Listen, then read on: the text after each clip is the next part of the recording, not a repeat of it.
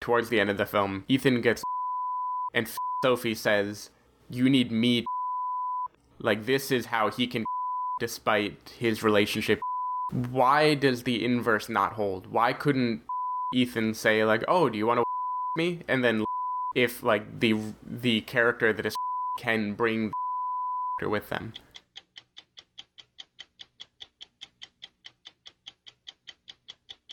Well, but she doesn't say. All right.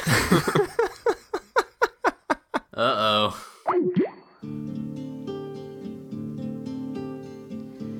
While I'm far away from you, my baby, I know it's hard for you, my baby, because... Hello, everybody, and welcome to the Spoiler Warning Podcast. This is review number 310 with our review of The One I Love. I'm Christopher Schnese.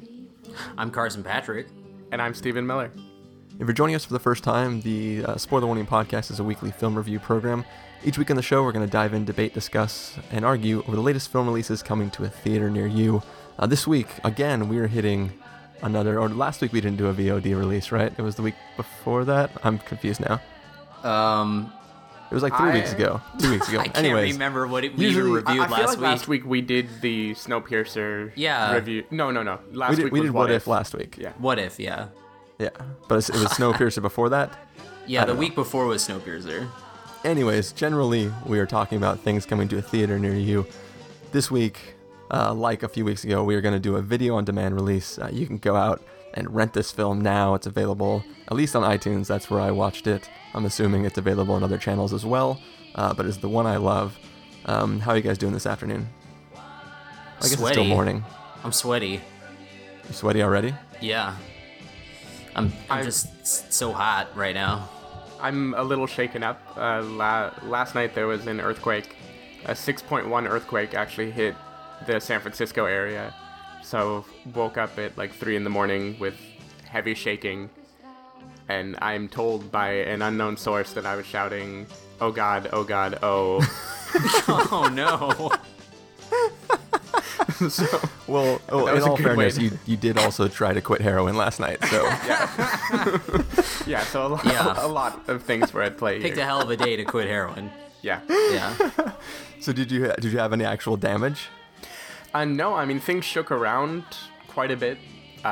Ran outside briefly. Arms flailing. Nothing happened. I even had like glasses precariously set next to ledges and they didn't fall. Oh, that's Yeah. good. So, but 6.1 is pretty heavy, so Yeah, you that's definitely felt pretty big. it. Yeah, that's definitely a large one. Yeah, the last large one the really big one we had was a 7.4, right? Like several years back. I think so. Well, I think We just had one in like LA, and I think it was like a 4 or 5.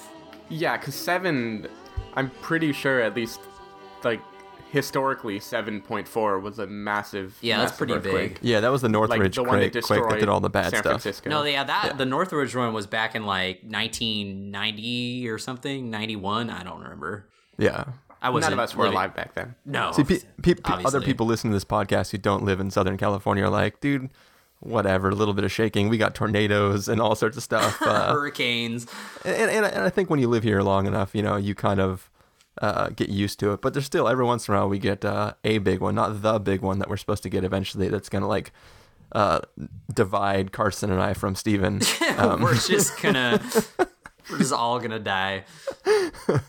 But I'm going to do the Snake Plissken thing and just like ride the channel between the divide and... Wait, you gonna surf like the big tidal wave, Yeah. It'll be like in pretty Escape awesome. from LA? Yeah, that's what I'm gonna do. But yeah, this outside of Steven's crazy shaking, this episode will be a little bit different than normal. This film that we are about to review, The One I Love, we're going to review it without really telling you much about it at first, other than what we thought of the film, because it is a film that I think you guys would agree is best to be watched knowing zero information about it. I mean, last week when we were talking about what we wanted to review this week, Carson was like, oh yeah, this movie came out, we could watch that. And like he said it in a very nonchalant way. And I don't know about you, Stephen, but when I watched it, I hadn't read anything or seen a trailer. I knew absolutely nothing.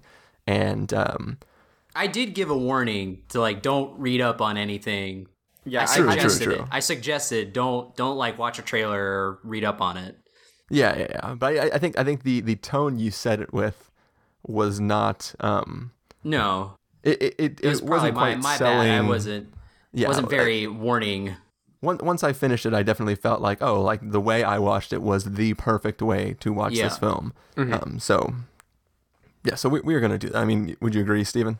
Yeah, definitely. I think I read a very small amount leading up to it, like just the title of a couple reviews, basically.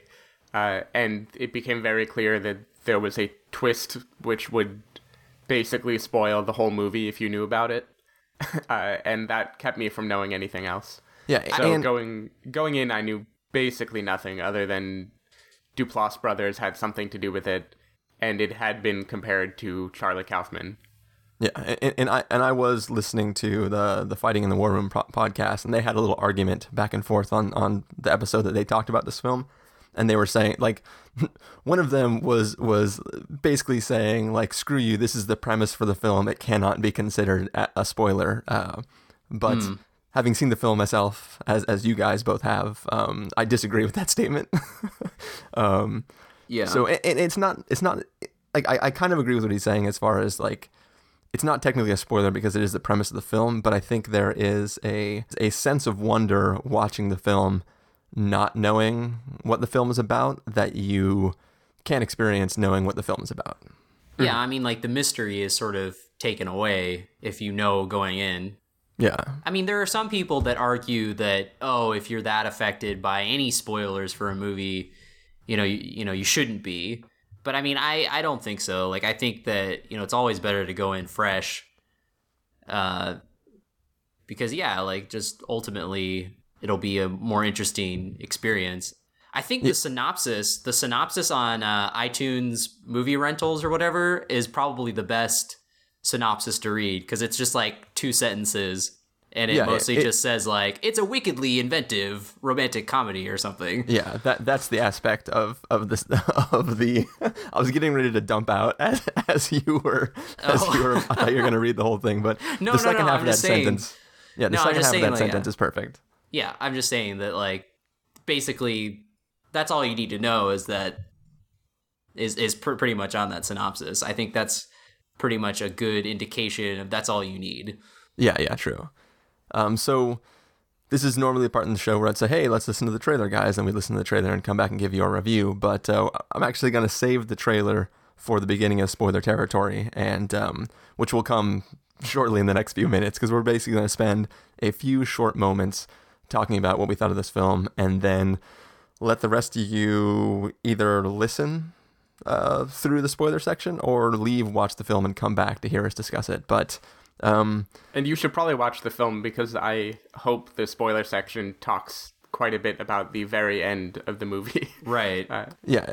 We naturally will have to. But yeah, so let's. I don't know. Is this technically getting to the verdict already? Pretty much. Let's just go. Let's just go around real fast. Carson, why don't you start us off and let us know what you thought of this film?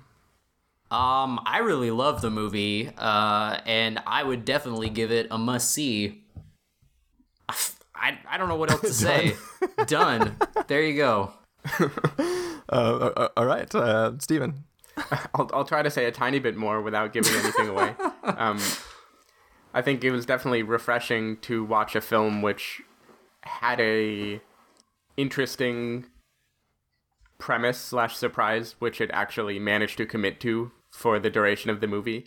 It really did a good job of keeping this kind of zany, Spike Jonze, Charlie Kaufman attitude in place, where it's all in good fun, but you never know what's going to happen, and have a feeling that it could go to very interesting, what the hell is going on places. Yeah.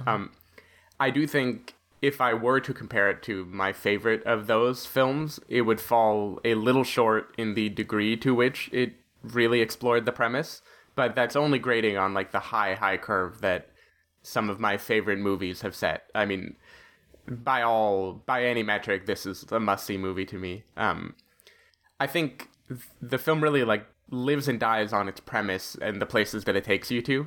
Like, the script was loose and the acting was good, but I don't think it was really the point. Pretty much in order to know whether you like the movie or not, you need to know how the thing that we are trying not to talk about impacts you. Yeah. But yeah, I think must see. It's been a while since I've seen a movie that really had this level of surprise to it. Yeah.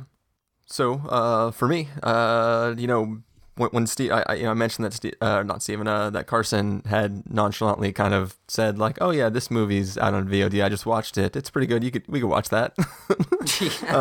He so far undersold this movie in that moment. Hey, there you go. It was more of a surprise. No, it wasn't like usually Carson will see a film and then he'll either text both Steven and I or text me directly and be like, "I just saw this film. This is like the most Chris movie I've ever seen."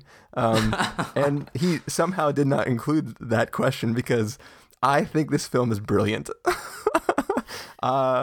Aside from Boyhood, this is my favorite thing I've seen all year. This is also starring Mark Duplass from Safety Not Guaranteed. So there you go. Yes, which was another of my favorite films of that year. He's really good at starring in movies where I feel like he is not the reason I like them. Well, I mean, this is like I am not one to avoid trailers at all. I'm the type of person who's like, nope, like basically like I was saying the argument from the Fighting in the War Room podcast. I was like, usually like the trailer is selling me on the idea of the film, and the idea of the film is what is making me want to watch it. So even though there are things, I'll watch a trailer and I'll be like, oh, well, that was the last shot of the movie, or that's how they beat the bad guy right there in that scene. That stuff kind of doesn't bother me because it's all about the journey. In this film, it's not completely about the journey. It's about the pieces that are given to you in the order they're given to you, and just how you feel about what you're watching as it progresses. And I don't know. I think this is... there are comments that Steven made in text to both Carson and I when we were joking around about this review and how we were going to actually handle it. And I can't get to them now because, we're not in spoiler territory yet. But he jokingly had a reaction from me, which actually turns out to be true. I didn't want to give that up at the time. I was like, I'm just gonna bite my tongue and not respond to this in that way. But literally, like he put up a fake quote from me, which is literally the exact words I believed spoken. It would be how you felt. Dead on. Yeah, I've watched this twice this week. I watched it once, obviously at the beginning of the week because we were getting ready to review it, and then I watched it again later on this week when I pulled my roommate aside and I was like, "Hey, I'm going to watch this movie, but the catch is I'm not going to tell you anything about it. You just have to decide if you want to watch it or not." And my other roommate came home while we were watching it, and he told me after we were done watching the movie, he's like, I walked in and I was like, "Why are you two sitting in the living room watching a chick flick?" It was kind of hilarious, his response to it. But yeah, you don't even know, man. That's what you should have said. No, I genuinely loved the crap out of this movie, and I mean, spoilers for our end of the year recap. It's possible that this could end up in that. Which that statement alone, I'm sure, will get us some good, interesting conversation coming up in spoiler territory. But yeah, obviously, this is a must-see film for me. Also, this is definitely a blind rent. I mean, just go to iTunes right now and rent it, because what I told my roommate is on the off chance that you don't like this film, you will appreciate it, and I think that's if you're not like wired exactly like I am to be sort of obsessed with this movie, you can definitely at least appreciate basically what it's doing and what it's done. So Well, I mean, definitely, even if for some reason someone didn't like it, it's still like going to strike a conversation amongst this person. And I think I don't know what the Rotten Tomatoes rating is, but I know it's really high. So It's high, but varied. It was in like low 80s or something. Oh, it was? I thought some it was people like had a kind of 97. visceral reaction against it. I know when it played at Sundance this year, it got like rave reviews. So at least most of the like internet people that I follow and stuff, like Slash Film, and they really enjoyed the crap out of it. So put it this way, I love this film enough that I wish I would have discovered it on my own and that it wasn't a recommend from Carson. oh dear. Well, yeah, Chris was just shocked that it wasn't a guy getting sewn into a walrus suit or something. Holy shit! Exactly. There's not any like cocaine-y vibes in this. I will say though, in the trailer for Tusk, that that walrus sound that's constantly playing in the background of the trailer is frightening as hell. Oh, it's very frightening. That's why I could imagine just like a Joe Blow moviegoer sitting in the theater and that trailer comes on, they're like, what the hell? Like, I don't know what to think. All I know is that if this podcast takes off and some guy in Canada invites me up to interview him, I'm going to turn him down. Anyways. Steven and I would have to come looking for you. All right, guys. You ready to get into the real goodness of this episode that we're going to be talking about? Alrighty. Yeah, I think so. Okay, well, for all you people who are listening, we all just said this is a must-see, so go out and you must now go see it. If you are planning on listening to our spoiler section, don't listen to this if you haven't seen the film yet. Unless you know for sure you're not going to go see it, then I guess you can listen to it. But I urge you to go check out this movie and then come back, and we'll have some what will hopefully be very interesting conversation moving forward. So I guess I'm gonna fade up music now, and then can we fade out with some Abbott and Costello riff about?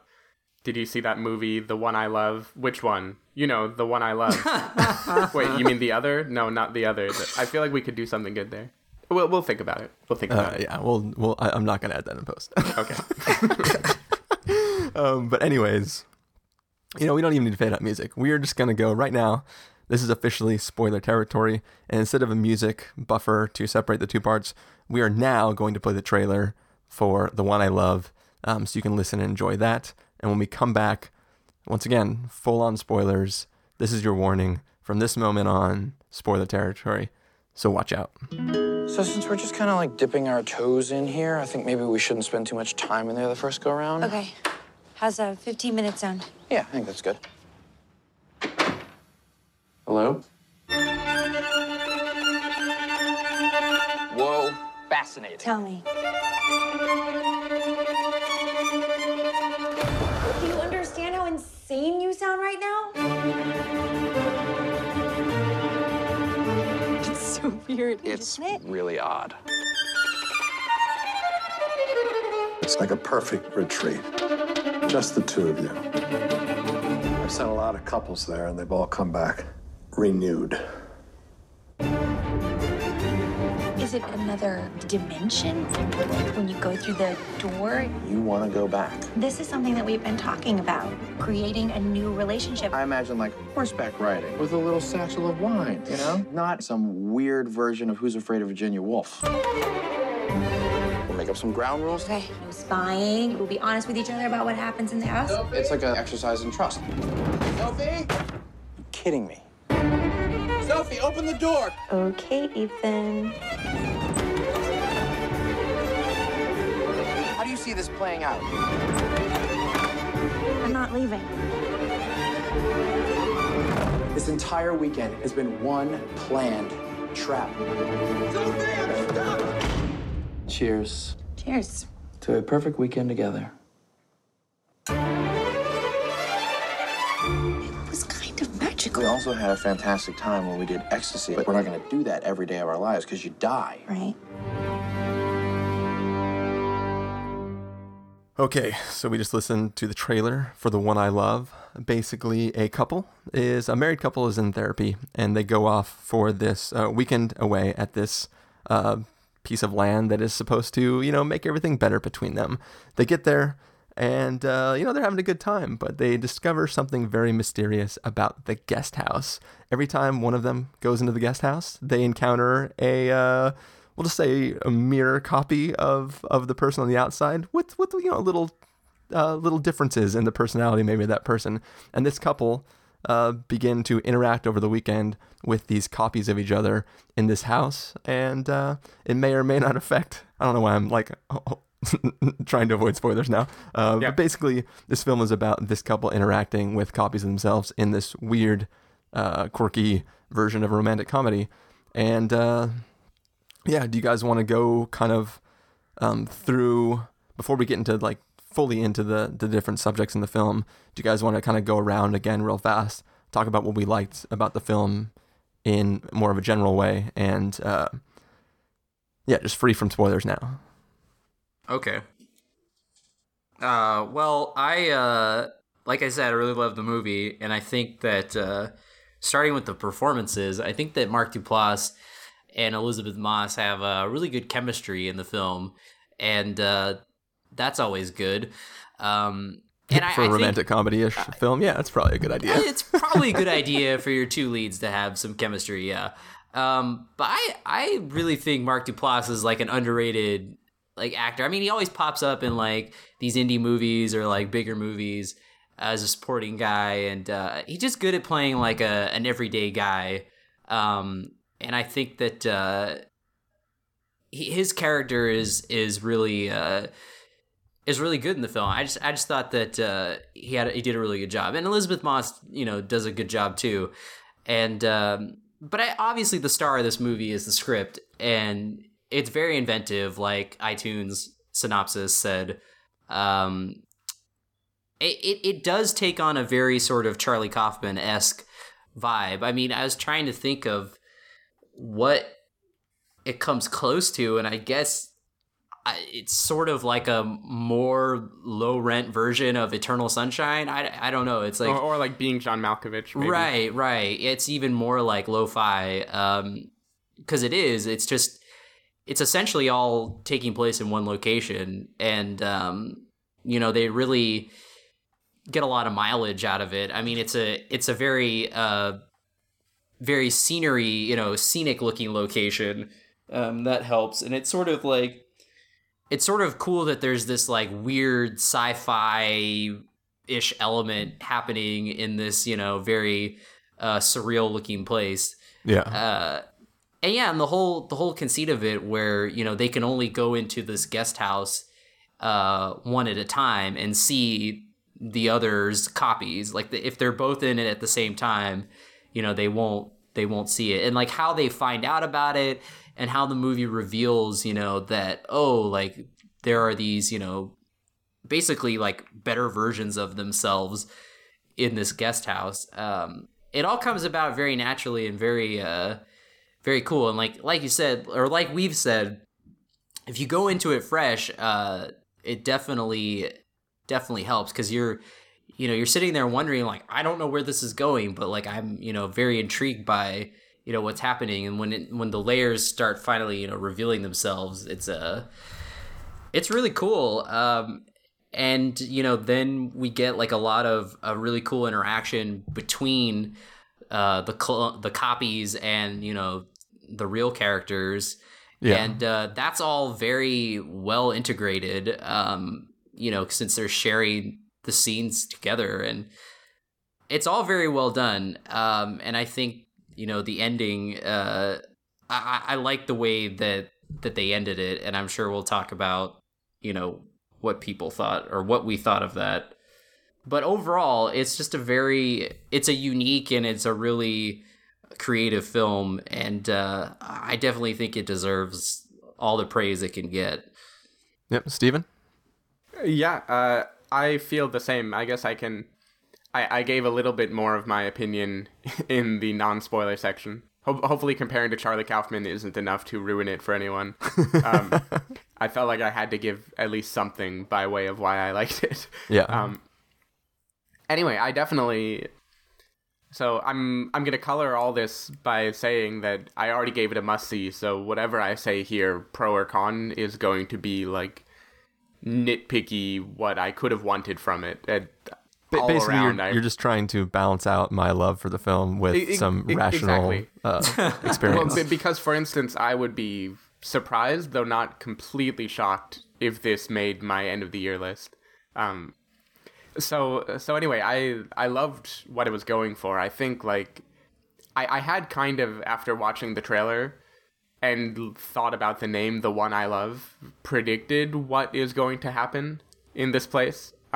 I had an idea of it, at least, so it wasn't a complete shock to me when I saw it occur for the first time.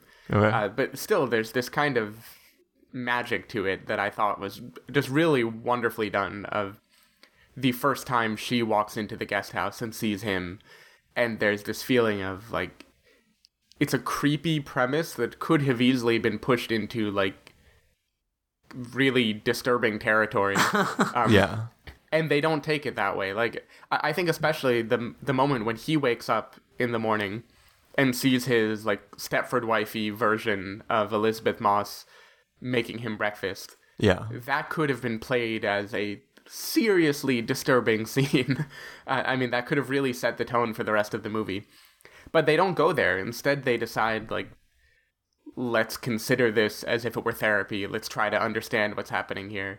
And I think the fact that they chose to analyze it that way, where the characters come to grips with what is happening early on and then decide to roll with it, was very much in the vein of, like, it being John Malkovich or something, where the director just goes, like, you know, screw it, we're going to go all in. Let's just see how far we can peel back this narrative. Yeah, it wasn't like they spent half the movie trying to convince each other, oh no, this is really happening or something. Yeah, they embraced the mystery very quickly. And I think the idea of being able to, you know, having this conceit where one can enter the guest house and the other can't be in there at the same time was really great for setting up good conversation and exploring kind of how the characters feel about each other. One of my favorite things about it, which I would argue maybe they nullify later on, is that their perfect versions of each other are so radically different. What are the character names in this movie? I'm going to keep calling them by the actors instead. Sophie and something, and,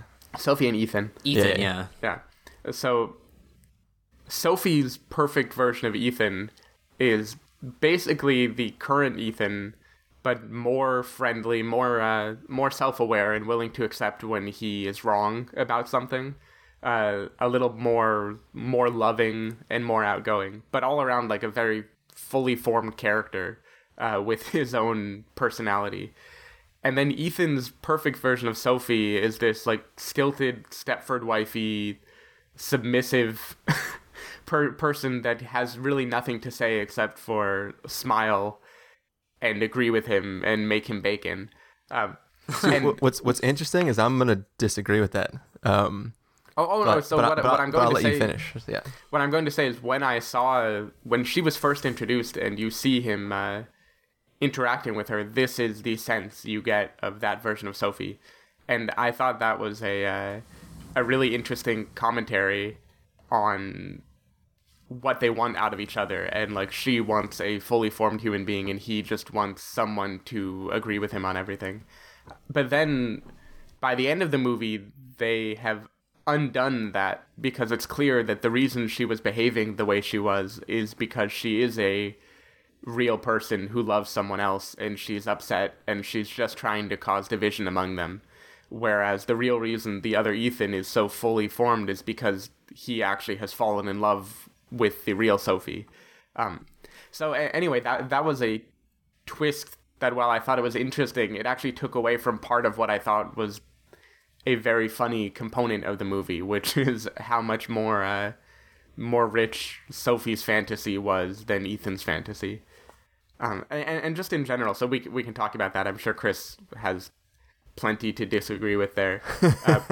But in general, what I'll say is I think the movie was at its best when the characters had accepted the mystery and were starting to unpack, like, who are these people? What do they represent? And Sophie is falling in love with the mystery Ethan, and they're suspecting each other.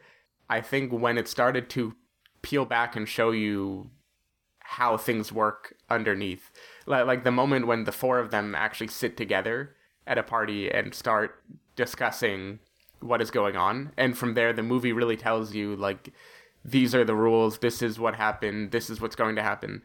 In my mind, it lost a little more steam than it could have gained if it had just kept rolling with the mystery. And part of that is my desire for a cohesive, explainable storyline, which my joke to Chris was that this does not necessarily have that, though he might be able to argue it. So anyway, I thought it was really well done, and it reached some good peaks. I feel like the peaks were at the highest before it tried to be a sci-fi with actual rules that it's established. I liked it more when it was a premise that you just have to commit to and not worry about why it is happening. I still don't think they like fully explain what's happening. I still think that there's some mysterious quality going on. Well, here's Even also the after thing. that.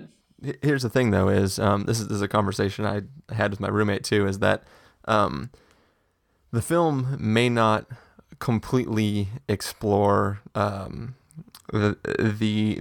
complete truth behind what is happening, but the thing is, no character on screen that we ever see, except for the therapist, really knows what's going on. Mm-hmm. The people who are acting as like the doppelganger couple, they presumably, the way I view it is, what they know about the world, they know through the experience of having gone there as one of the other couples originally. So, you know, the basic premise, as I see it, is that the way that the therapist is actually fixing couples is by replacing them with couples who fix themselves by uncoupling whatever couple is present at that moment. Because true love is rooted in destroying another relationship.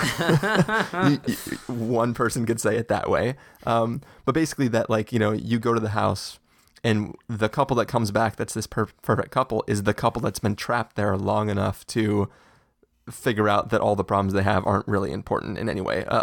The decoupling of the other couple is the thing that gets you past the fantasy, and I consider this a fantasy film, not a sci-fi film, which is not a huge distinction. Yeah, no, but I would agree with that. Yeah, I think that that there's clearly a magic happening, not a like. Well, I almost said a film that would have been a spoiler for that film, but I don't think there's any sort of technological thing that is happening to allow this to happen. It's clearly, to me, some sort of magic force that is acting on these people. And what was I responding to? I just lost my train of thought. I felt that it depends if you wanted to get into specifics now or not. In general, I was saying that I felt the movie was at its strongest before it tried to, and I won't say it was explaining the rules of the world, but okay, by like 2/3 of the way through the film, if it had ended, no one would be saying, okay, what were the rules? How did that work? How did it happen? Yeah. And by the end of the film, you are in a place where you feel at least like you should understand what has taken place and what were the previous couple's objective. How does this work? Like, how does this kind of infinite loop work itself out? And does this really result in the perfect couple coming out at the end?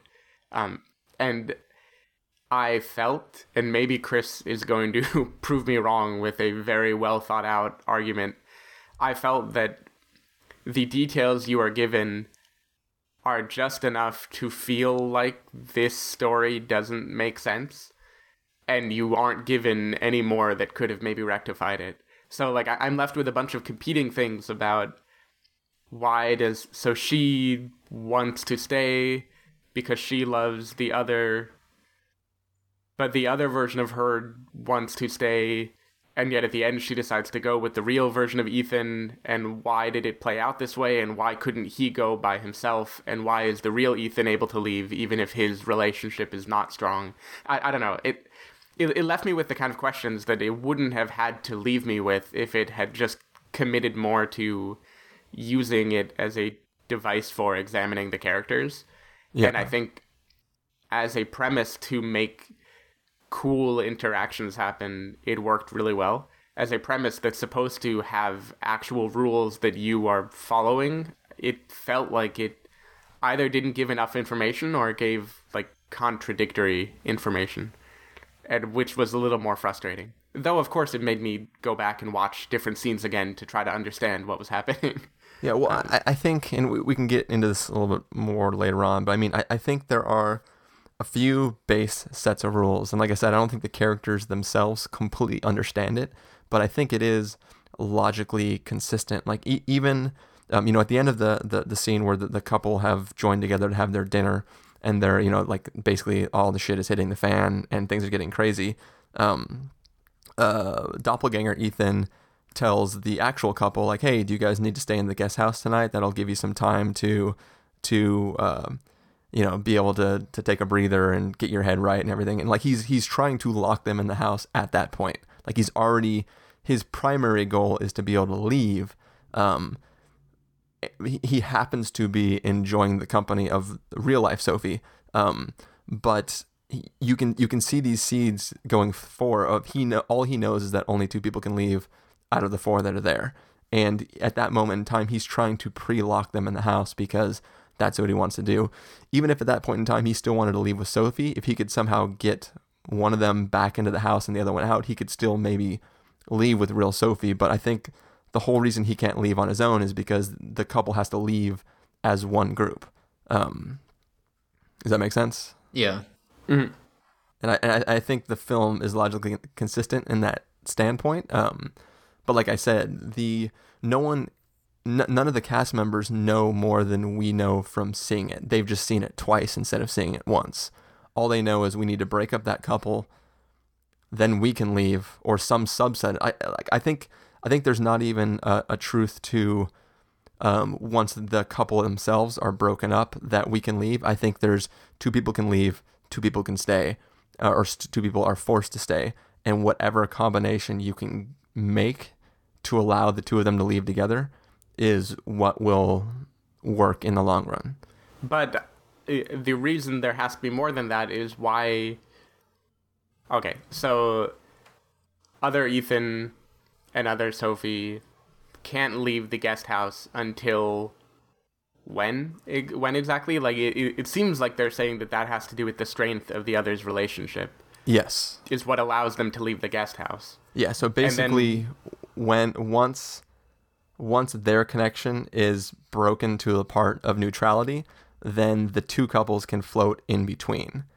And then once some remaining couple begins to progress past neutrality, then the system of the doors locking and trapping the other couple in that guest house start to take effect. Okay, so the strength of their relationship only affects the doors of the guest house, not the ability to leave the premises. Leaving the premises, you're saying you think fake Sophie and fake Ethan could have left the premises the moment they were able to leave the guest house. I think those 2 things are interconnected. So if real Ethan and real Sophie would have gone to the guest house that night after the poker game, and he would have said, hey, why don't you go sleep in the guest house, and then, in the morning we'll talk about it again, I think they could have left that night because that couple wouldn't have been able to leave the guest house. I think think of like the guest house is like hell and the grounds as a whole are purgatory.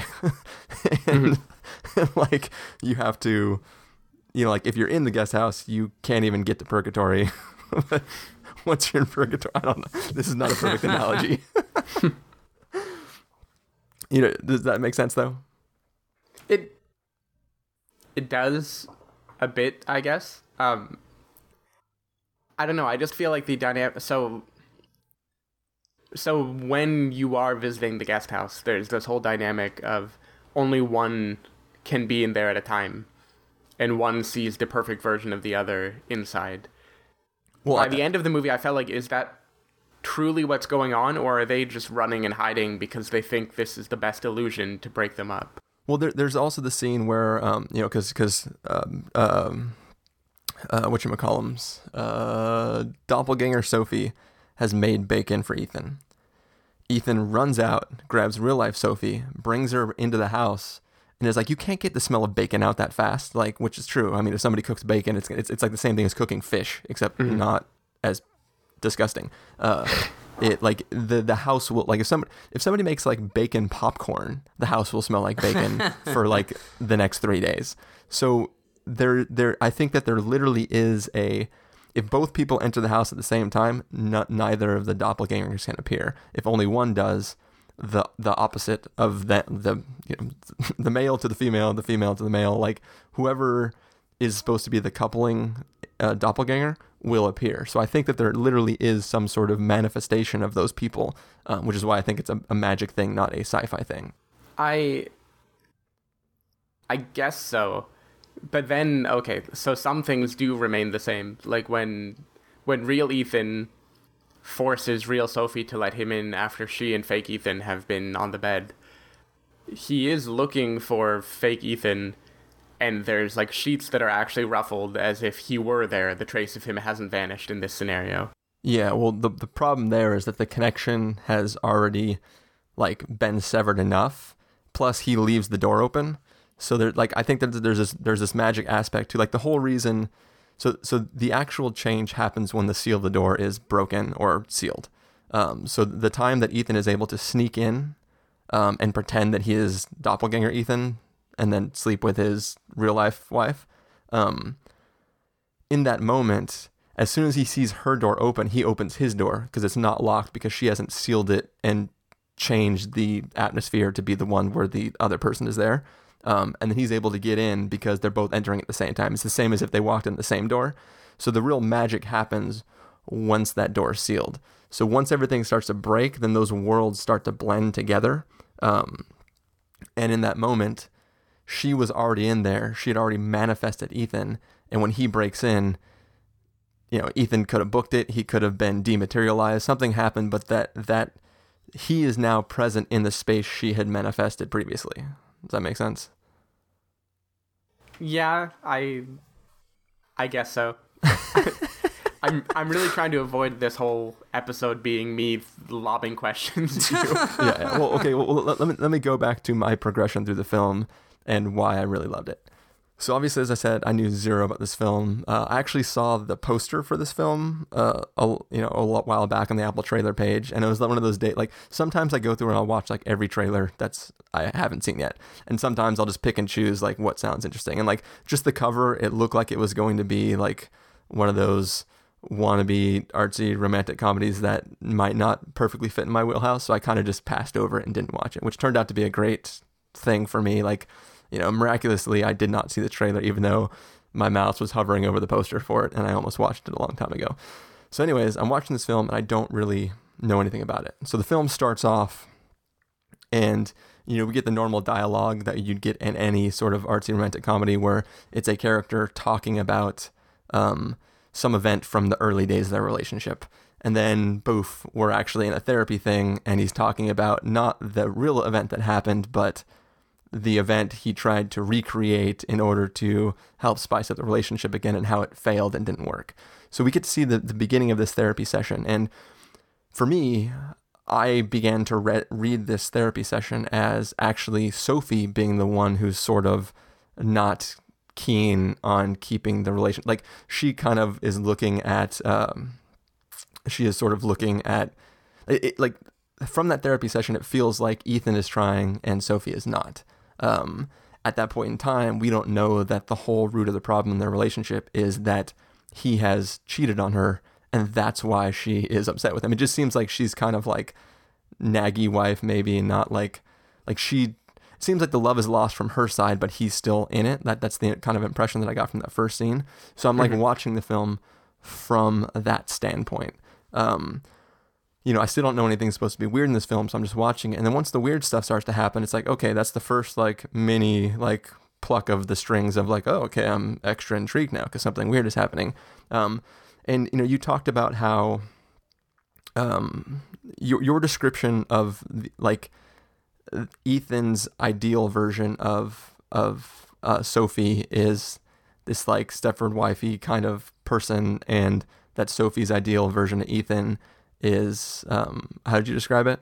A fully formed character. Yeah, a version of him that's a little more self-aware and a little more open about his flaws and the things that he likes in her. Yeah. So I read those ideas a little bit different. So what I viewed is that Sophie is seeing in Doppelganger Ethan this it's all the things she wishes Ethan was. So not just like a fully formed character, but literally like, oh, I have this problem with Ethan. So like, you know, the Doppelganger Ethan is, you know, artistic and he exercises more because I think my husband should be exercising more. And, you know, he doesn't wear his glasses because I don't really like the glasses. His hair is more like stylish because he's like a cool guy.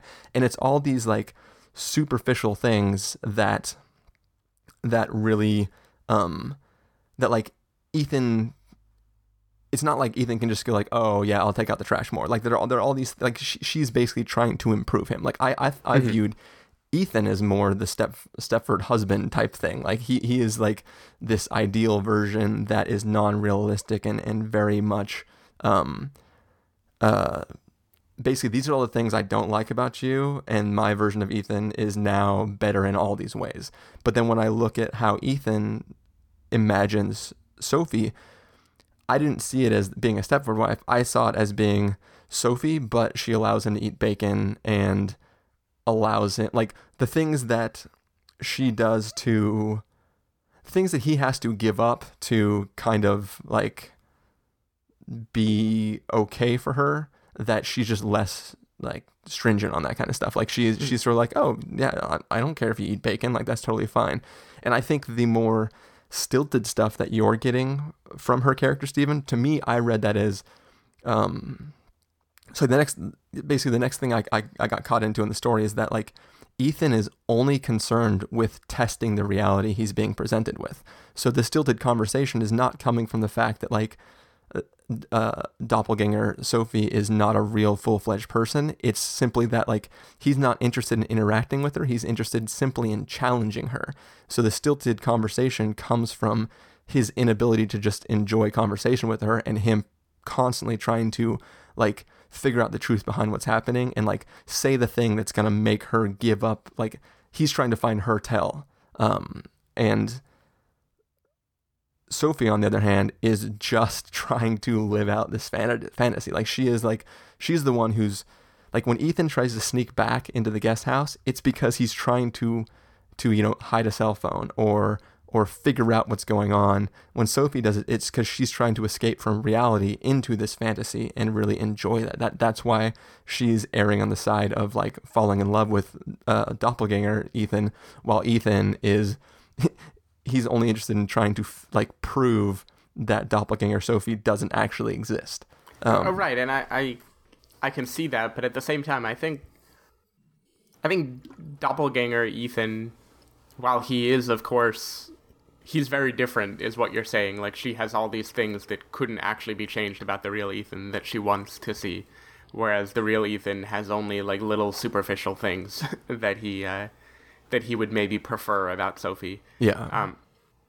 But I still think in terms of the characters, the Doppelganger Ethan, he isn't only a like greatest hits remix of all the things that a girl might want in a guy. He also has like very particular charms. Like he has his jokes, and he asks her like, why aren't you kissing me anymore? And I don't know, I felt like he was definitely a fully realized character, whereas the Doppelganger Sophie, for most of the film, it isn't only because he's asking her questions and she's like just grinning and shrugging it off. It's like her whole dynamic with him is just a, hey, yeah, well, you can go if you want, I'm gonna stay. It felt much more like just a person who's like afraid of a beatdown, almost like in a very strained, weird relationship. No, I was just gonna say I took that as how you said, where Mark Duplass the real Ethan is trying to figure out, you know, what the hell is going on? Like, how does this like weird fantasy world work?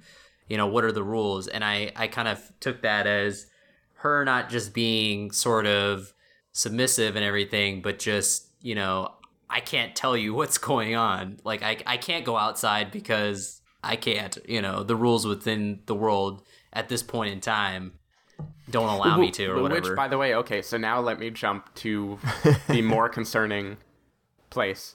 At the end of the film, or towards the end of the film, Ethan gets locked in the guest house, and fake Sophie says, "You need me to let you out." Like, this is how he can get out, despite his relationship being weak. Yeah. Why does the inverse not hold? Why couldn't great Ethan say, like, "Oh, do you want to walk out with me?" and then leave? If, like, the character that is free can bring the not free character with them. I would say.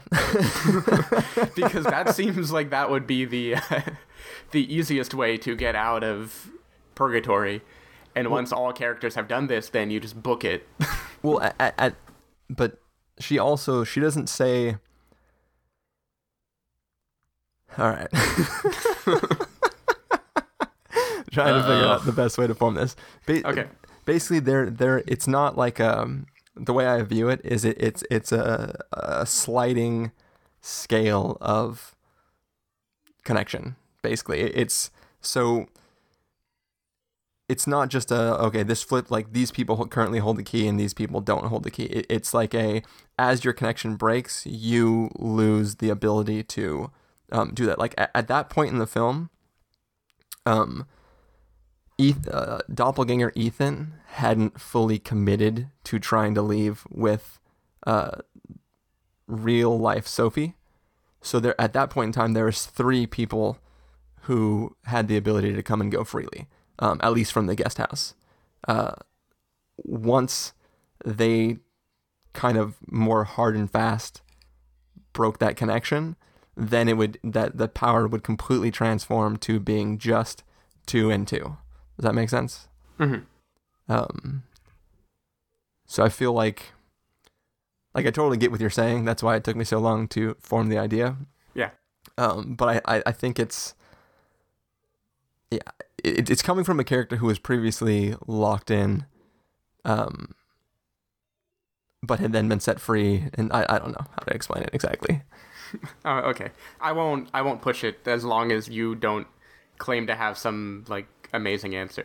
No, yeah, like I think it's I see the problem you have with it. I don't fully have a problem with it myself. I just can't explain why I don't have a problem with it. Mm-hmm. Does that sound fair? Yeah, I guess that's fair. All right. Let's see. Forget where exactly I was in the progression of how things happened, but I think my real joy in this film is just the pieces that we get. Like, as I said, I see the opening of the film to be that Sophie is the problem with the relationship, and that Ethan's really trying and Sophie's not trying. And then as it progresses, we get the bombs dropped that, like, oh, Ethan is the one that screwed the relationship up. And that kind of, like, that feeds back into, like, because Sophie goes in the house, or Sophie's in the guest house and sleeps with doppelganger Ethan, like, right at the beginning of the film. And real life Ethan never seems to have that big of a problem with it, which is weird because you would expect him to be like, oh, I'm totally against the fact that you just, like, bang this dude that looks like me. But then, like, once you find out that, like, he's really trying to figure out, like, at that point, he doesn't see them as 2 different people. He sees, like, some weird, he doesn't know what's going on, but I don't know. There's some interesting thing to the fact that, like, watching the film again, knowing that he cheated on her with who knows who it was, it kind of peppers my view of his reactions to the events that are taking place in the film, and, like, gives new light to it in a way that was still interesting the first time through. But, like, the first time through, you're like, oh, this is just quirky and they're experiencing something weird, so his reactions seem just in line with the weirdness of it. But I think going back through and seeing the conversations in the therapy where he's saying lines like, I just wish you could forgive me and things like that. But the first time you view it, you're kind of just hearing that as like, maybe he is kind of mean to her sometimes and stuff like that. Like you don't, it doesn't immediately scream that he cheated on her. Just that maybe he was a bad husband. And then as you move through the film, it like flavors everything that's already happened before it. And each little piece of information, as the story gets more complex, like first you're like, okay, it's the weird fantasy for her. It's the less stringent wife for him. And then you realize that those people actually exist. Like they're actual people. It's not just some illusion or some magic cavern they're going into where, there's no thing like that that's going on. It's like there's actual physical people. And then you start to sprinkle in ideas of the restrictions of who can move where. Then you get like the bomb when they're both out, because for the first part of the film, like you think like, oh, well, they can only even be manifested when one person enters the guest house. Once they come back in the house in that middle of that argument and they're both present in the same world, then that like throws everything on its head again. Like there's just, I think this film, it's just so intriguing the way it just layers in more and more details as it goes in, and with every single drop, every single new piece of information, it just makes the tension build more and more. And I don't know, there's something I thought was masterfully done about the way it layers everything in and the way it makes you question everything before it, question the motives of the people, question how real certain aspects of the environment are. I don't know, it's hard for me to explain this film without letting you be in my consciousness as I'm watching it. Mm-hmm. Make sense? Yeah, I can buy that. So, okay, other question.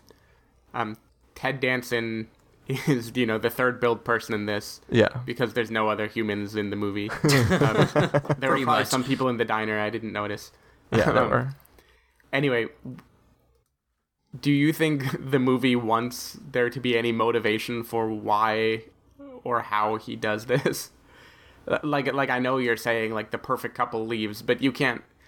I don't feel like there's any point in the story which would imply that somehow by being trapped and then being forced to imitate some other perfect couple, you would leave with a happily ever after scenario that would make the therapist look better.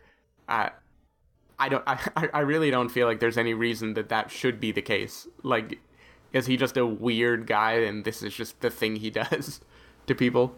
I think the motivations for why Ted Danson is involved with this, I think that was, I'm glad that they left that unsaid. I think that didn't need to be, explained.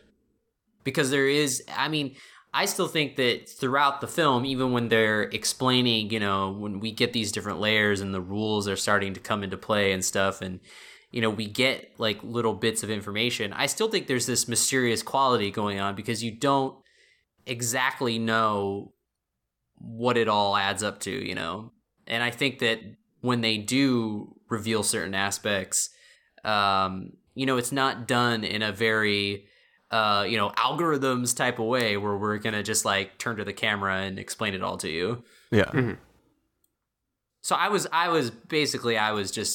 happy that they didn't really explain Ted Danson's role in all of it. Yeah, I'm fine with that not being explained. I just feel like world building Schnese might have an idea behind it. I was fine with it not being explained, and part of that relates to the fact that I see this as fantasy, not sci-fi. And so I'm going to spoil a video game for people. So if Ted you listen Danson to this game, is a wizard. No, that's not what I was going to say. But for people listening to this, if by some chance you're currently in the middle of this game called Catherine, then I'm about to spoil that game for you. If you think you'll ever play this game in the future, sorry, I'm going to spoil this game for you. But there's this game called Catherine, right? And the story is you're like this dude, just hanging out, like basically kind of a lazy guy. And you have this girlfriend who is like trying to pressure you to get married and stuff like that. And you basically just hang out at the bar and drink with your buddies.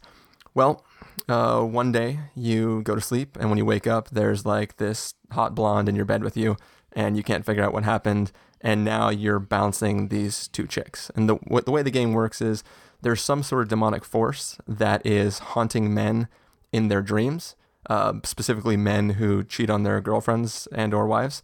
And in the dreams, you are climbing this tower that is constantly collapsing, and there's these things that are trying to get you, and you're trying to scale this tower before you get killed. And in the world of this game, if you fail in the dream, you die in real life, and that's how all these men keep dying. And so the mystery of the game is you trying to bounce these two girls. You don't know that anything's actually happened between you and this blonde. You just know that you woke up and she was in your bed with you. But she is like super aggressive, crazy chick. And then you have your actual girlfriend who's like keeps pressuring you to get married, and you're kind of like trying to deal with these two people, and meanwhile trying not to die in your dreams because you'll die in real life. And what it turns out to be the story of this game, made by a French company, I think, is that the world of man is really terrible at pairing people into relationships. So this demon has come forth to the earth and unleashed this succubus on men who are terrible for the women that they are with, and they use this blonde to seduce the men who are bad for the women they're currently with, to break them up so that man can continue to live, basically. So if women keep dating all these douchebags, they will stop procreating, and it'll be bad for all of mankind. So the demon has come forth to cause these relationships to break up. It's possible that having played this game and really enjoyed it and liked the lore of this game, that it might have flavored my view of like the Ted Danson character. But to me, the story is all about, I'm a pretty cynical person. I don't really believe in the whole like one person for one other. Like I don't believe in soulmates and all that kind of stuff. So I think that combinations of couples are really just how compatible they are. And I think that in this film, you get like two couples who are some level compatible with each other thrown into a situation in which the most compatible outcome of that pairing gets to leave this house. And I think that Ted Danson is just the keeper of this piece of land. Either he was, given this power by something, or he manifested it himself, or he's not a real person. Like, I don't care what it is. He just happens to be the thing that gets people to go here so that two people can leave and two people can get stuck there. Yeah. Mm-hmm. Make sense? Yeah, he's sort of like, it's like his family owned this plot of land, and it's sort of been passed down from generation to generation, and he's just the guy who has to, get couples to come here to feed the demon wizard, whatever, that's, plaguing the plot of land that his family has owned. Who knows? Yeah. But yeah. Yeah, said without all the laughter, but yes. Yes. Does that make sense? Yeah, I'm good. I'm cool with it. Okay. That sounds like an awesome game, though, by the way. I would love to see that as a movie. It is amazing. It's... Side, tangent. And it's really it's one of those story-based games where every decision you make, bounces towards the good and to the bad. And one of the things that's really interesting is in between each of the stages, before you wake up each night, you sit into this confessional booth, and this like weird disembodied voice of this demon thing asks you a question, and you have the ability to pull the yes or the no lever, and then it pulls up a dial, and you can see of all the other people who have played the game which decision they made. And sometimes it's like simple, superficial questions like, something about like attractiveness of a possible mate. But sometimes it's questions that are like, what do you think is worse, like an emotional fling or a physical like fling, like stuff like that, where just, I don't know, it's a very interesting game that I wish would have delved deeper into what it was trying to do. But the puzzle mechanics of it are awesome, and the game is interesting, and based on how you answer those questions changes like one of 12 or 6 outcomes of the game. So it's a cool game. If I was a gamer and knew how to do stuff like that, I would totally play it. But I'm not skilled in that arena. Gotcha. Let's see. I just want to talk about two other scenes before I guess we've already talked about the ending, but two of my favorite, or three of my favorite scenes. I don't know. I really love. Side note: I really love the conversation where Ethan directly says, "You are not a real human being" to doppelganger Sophie, and like just the way she responds to it, like just that moment of him like fully trying to challenge everything. That scene definitely had me on edge just because I didn't know how doppelganger Sophie was going to respond to it. But what do you guys think about the metaphors in the poker scene and basically the scene where Ethan and doppelganger Ethan kind of come up against each other, and then the scene where Sophie and doppelganger Sophie come up against each other when they're like in the kitchen cleaning up? Because I thought it was pretty awesome when, so you have the two Sophies meeting in the kitchen, and like, the Stepford wife, Sophie, as Stephen would say, is like, "Oh, I'll get the dishes. This is cool." And they start talking. And she's like, "Oh yeah, there's more wine. Let's share this." And they start like passing the wine bottle back and forth. And right after, like, doppelganger Sophie drops the bomb of like, "Oh yeah, I totally know you slept with my husband." She has this moment where she's like, "Oh, are you going to give that back?" Talking about the wine bottle, but like clearly the wine bottle is analogous for doppelganger Ethan. Did you guys like that moment? I like the moment. I like the tension in it. Yeah. I don't think I latched onto wine bottle as metaphor for Ethan too strongly. But I mean, the scene obviously had, it definitely had that subtext, the undercurrent of anger. I will say in general though, I'm not sure I understand how all the characters behaved at the dinner party. It seemed very bizarre to me, and I'm not sure that I understand like each one's actions flowing from the premise that was set up. What do you mean? I don't know. The whole dinner party scene was it felt like it existed to up the ante of weirdness, kind of what you liked about it, that it threw on this whole other level. But I'm not completely sure I understand the purpose of those scenes, except I guess getting to see Ethan and his inferiority complex against better Ethan, who was clearly just a better person. Well, he definitely gets to completely dominate him there. Like, I think there's a similar metaphor with him, like literally beating him in poker, like showing all the cards and being like, "Yeah, I hold all the cards and you have literally nothing, and I'm gonna destroy you if you try to come after me in this game called life." But like in that moment, he is continually seducing real life Sophie while turning off Bizarro Sophie. Sophie. Like he's driving her away with being an asshole, but like real life Sophie is so already under his spell that like she's just like, "Oh my god, yeah, oh wow, you're so smart and so funny." Yeah, that aardvark dialogue. Yeah, wonderful aardvark information. I thought that was a great exchange. When he's like, "I'm not an aardvark and I'm not a gorilla." Yeah. Good times. I was going to say that before I made a joke, but I was going to say I thought that scene was well played between the two Ethans.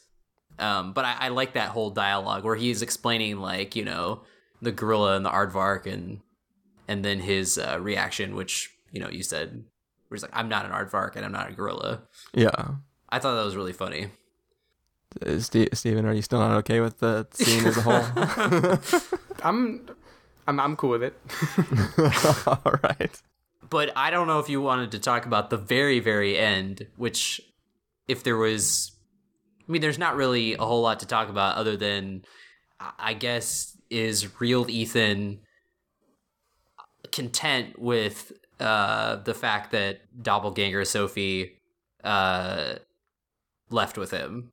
Well, I want to ask you guys a question real fast. It relates to that scene, but before we delve into what we think how the character feels in that moment, but before that scene where the reveal of her trying to cook bacon for him happens, we get the scene where they go back to Ted Danson's office and there's nothing there but the keyboard or the piano. Piano, yeah.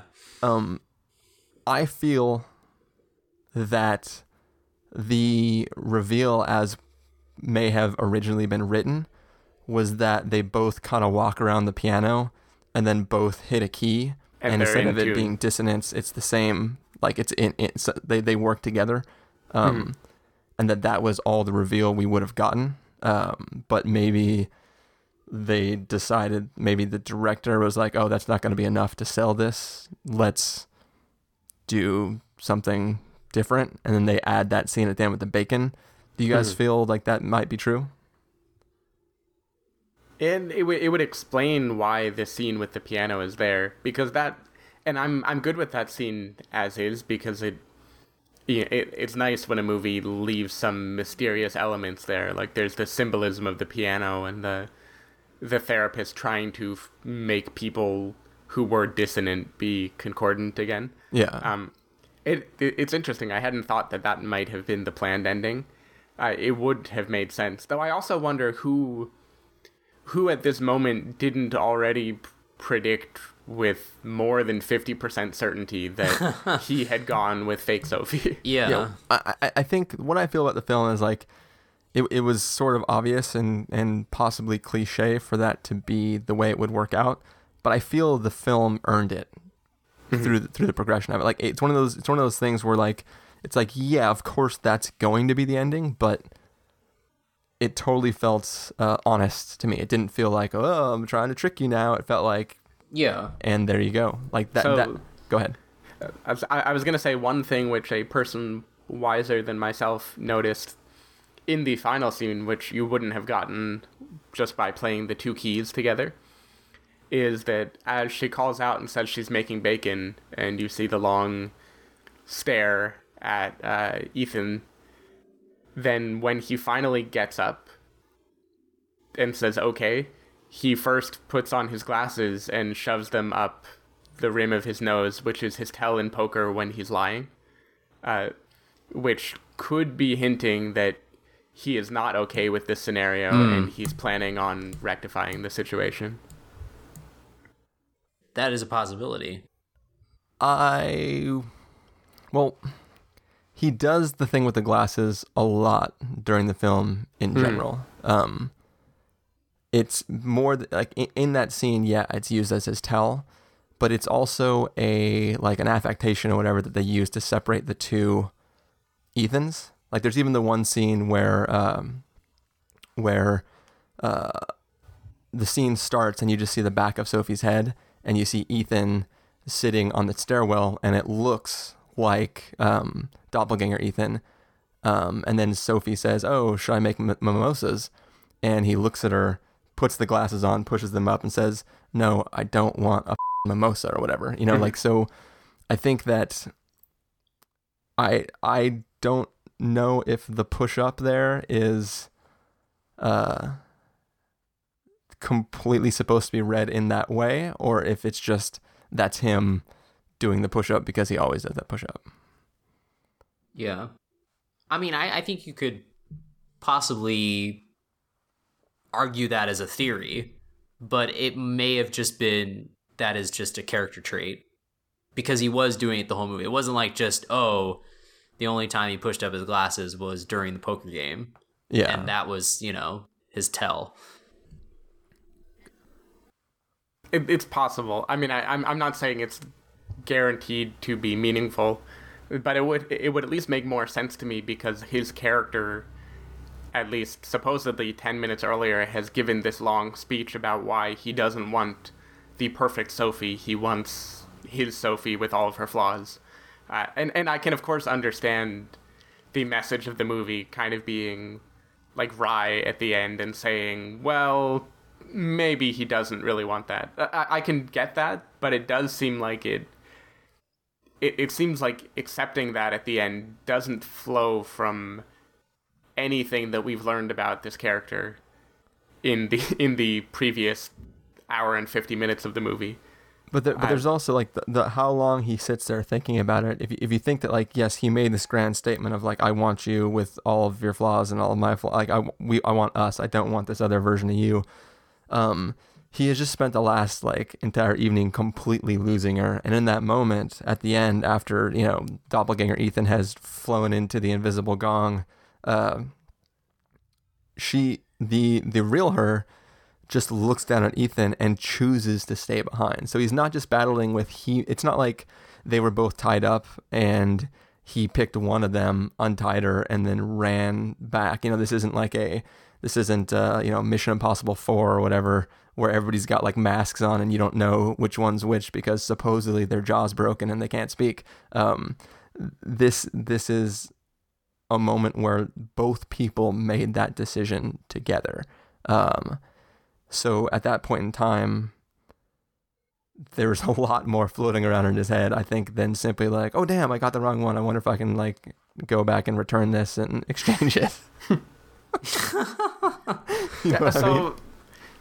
Okay, so my final question of the movie, which involves the very end, is why does fake Sophie stay and choose to be happy with him?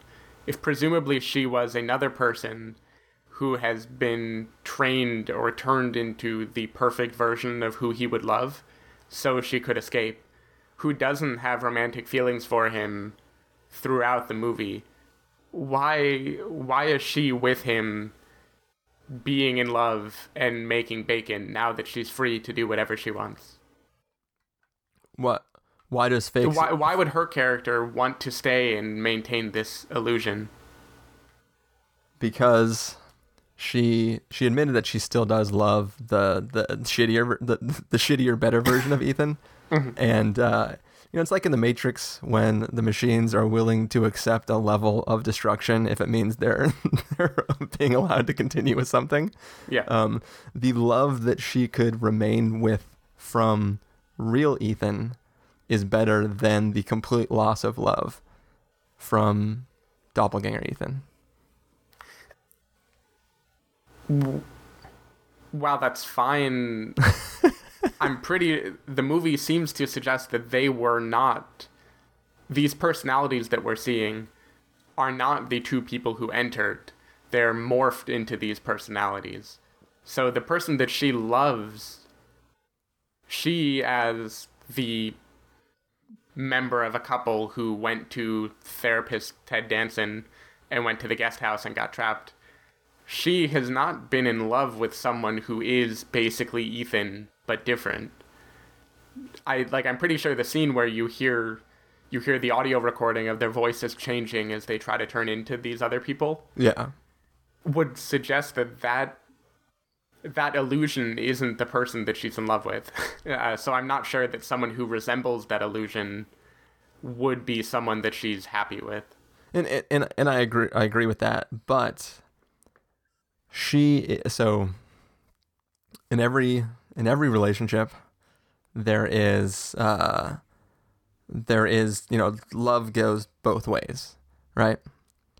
So in this new coupling, she doesn't have that same love for the real life Ethan that she had for the doppelganger Ethan. However, if Ethan never finds out, she is receiving that love from him. So at the very least, the thing that she wants, which is genuine love from another person, can exist. She just has to learn to build that love for him. Does that make sense? Yeah. I'm not saying that this is like the definitive thing. I'm just saying that it's like we don't see how that progresses after that, right? But I think that on some level, everyone does have a longing to be loved by another. I mean, I think that's a pretty universal thing that we can all agree on. Yeah. So to me, she's getting 50% of the thing. Like you can only exist for so long, loving outwardly and never receiving it back. So what she's done is sacrifice the loving outwardly but not receiving it for loving inwardly and not yet having it outwardly. Yeah.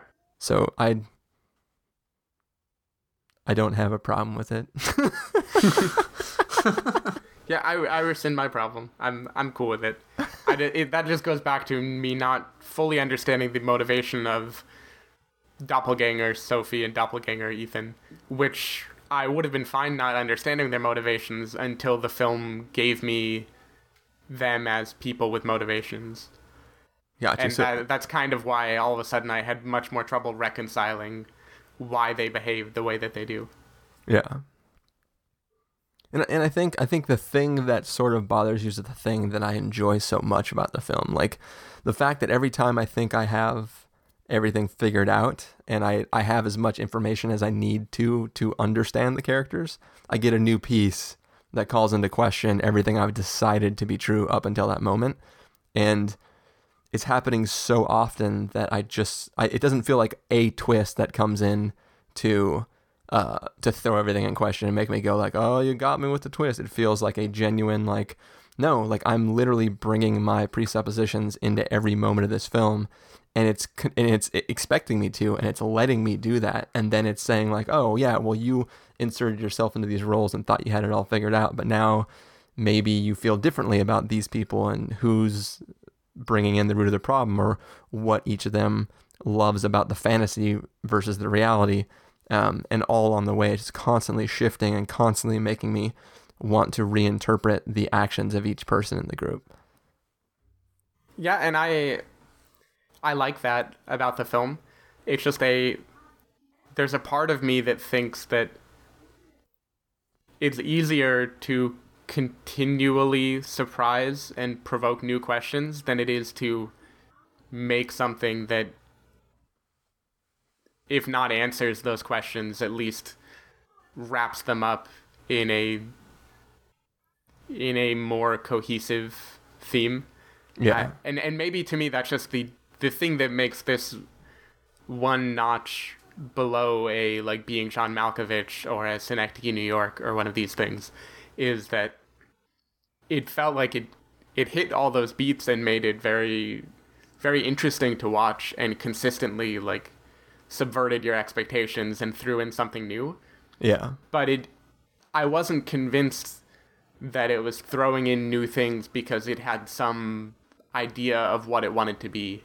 Like the aha moments were more like, moments, which are still cool. It's just not quite. It's not quite the same. I would agree with Steven on that in terms of it not being to the level of something like that. I mean, I kind of got that feeling too, but I don't think it took away from my enjoyment of the film. Yeah. No, I mean, I still think it's a fully realized and very unique world and, execution. Yeah, this like, I enjoyed the hell out of this movie. Yeah. This is only about, among the things that I enjoy the hell out of, what do I think could have been done better, and also do I think, like, if I already take for granted that I had a great time with it, then I feel like the kind of movies that last with me longer are going to be the ones where I feel some complete, if not complete narrative, at least like a complete idea that they're getting across. Yeah. That can stick with me. And in this case, I feel like the film is all about the experience of discovering things. And once you've discovered it, you can imagine yourself in that situation and get stuff out of. But it's not quite the whole package being thrown at you.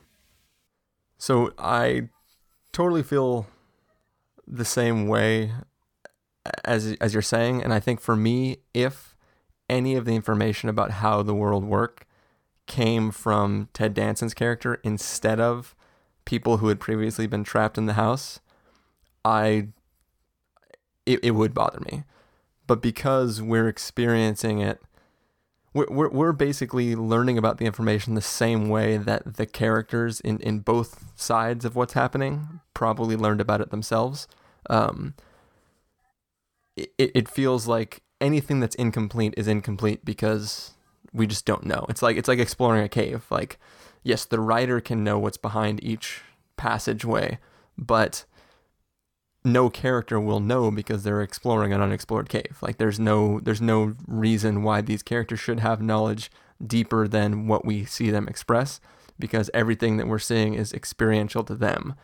If there was like a Inception Cobb character who's like the best at knowing how this world works, and he's going around constantly explaining all the rules, there would be a problem. But what we're seeing is people explain just enough rules to explain for the characters who are experiencing the consequence of those rules.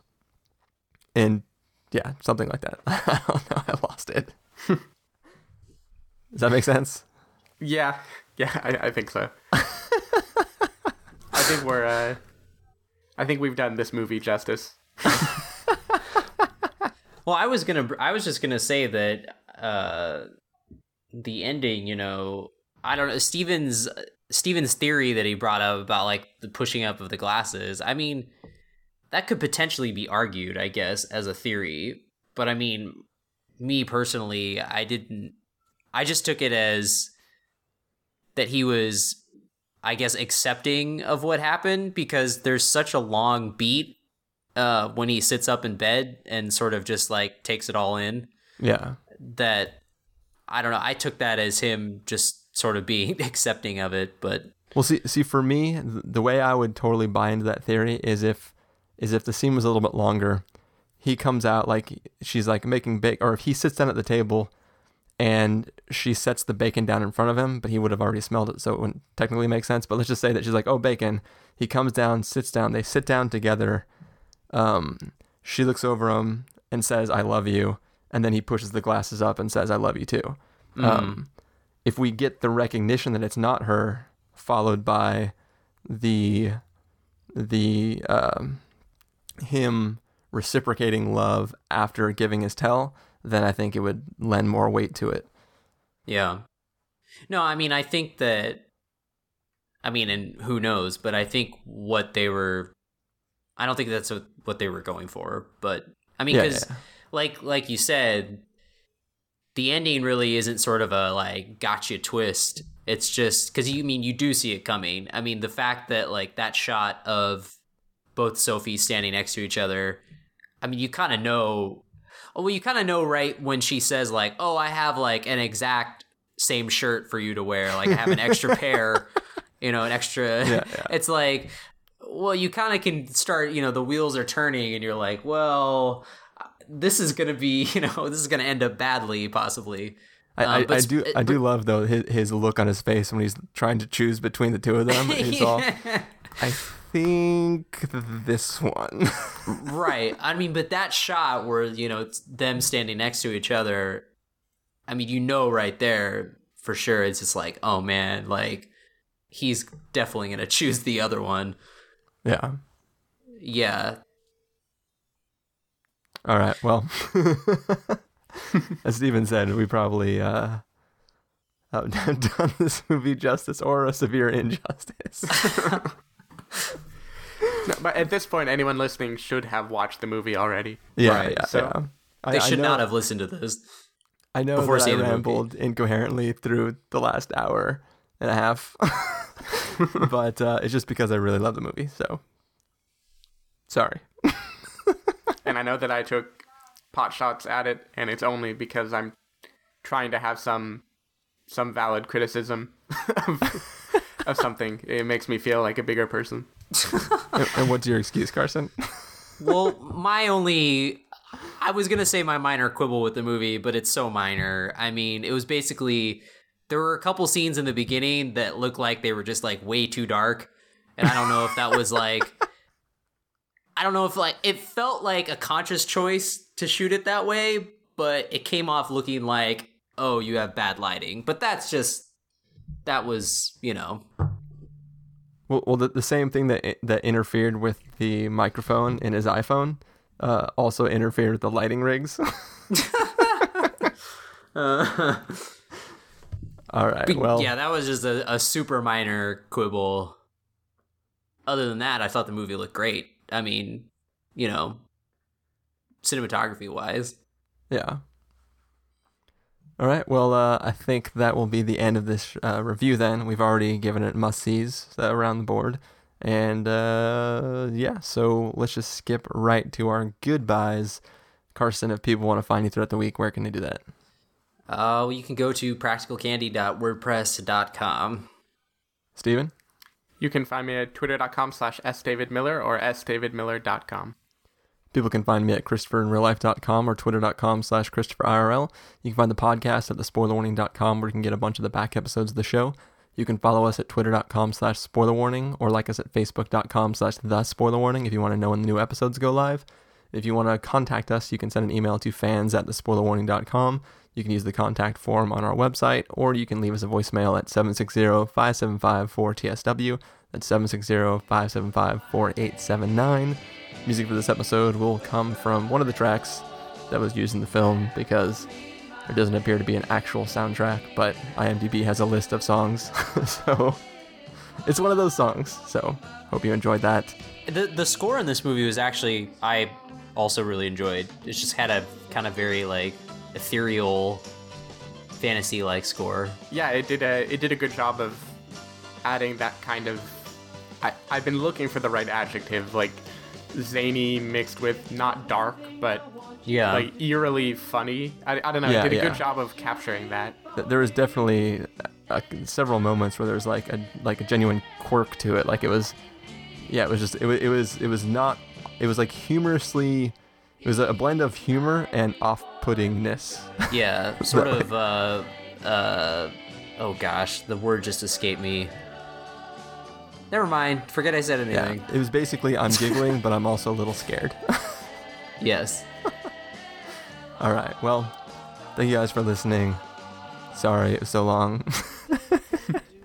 And yeah, we will see you guys next time. Bye. Later.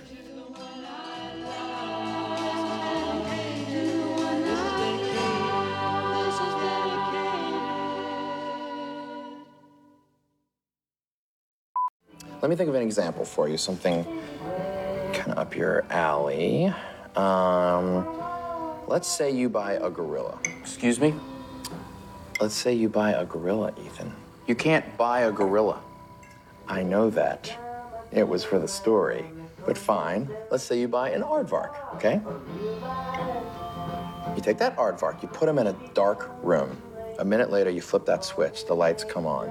Now, we all know how electricity works, but for him, it's a miracle. Magic happened. That previously dark room is now illuminated with possibilities he's never seen before. And what does he do? Does he ruin it by questioning how or why? No. He enjoys it. Well, I'm not an aardvark. And I am not a gorilla.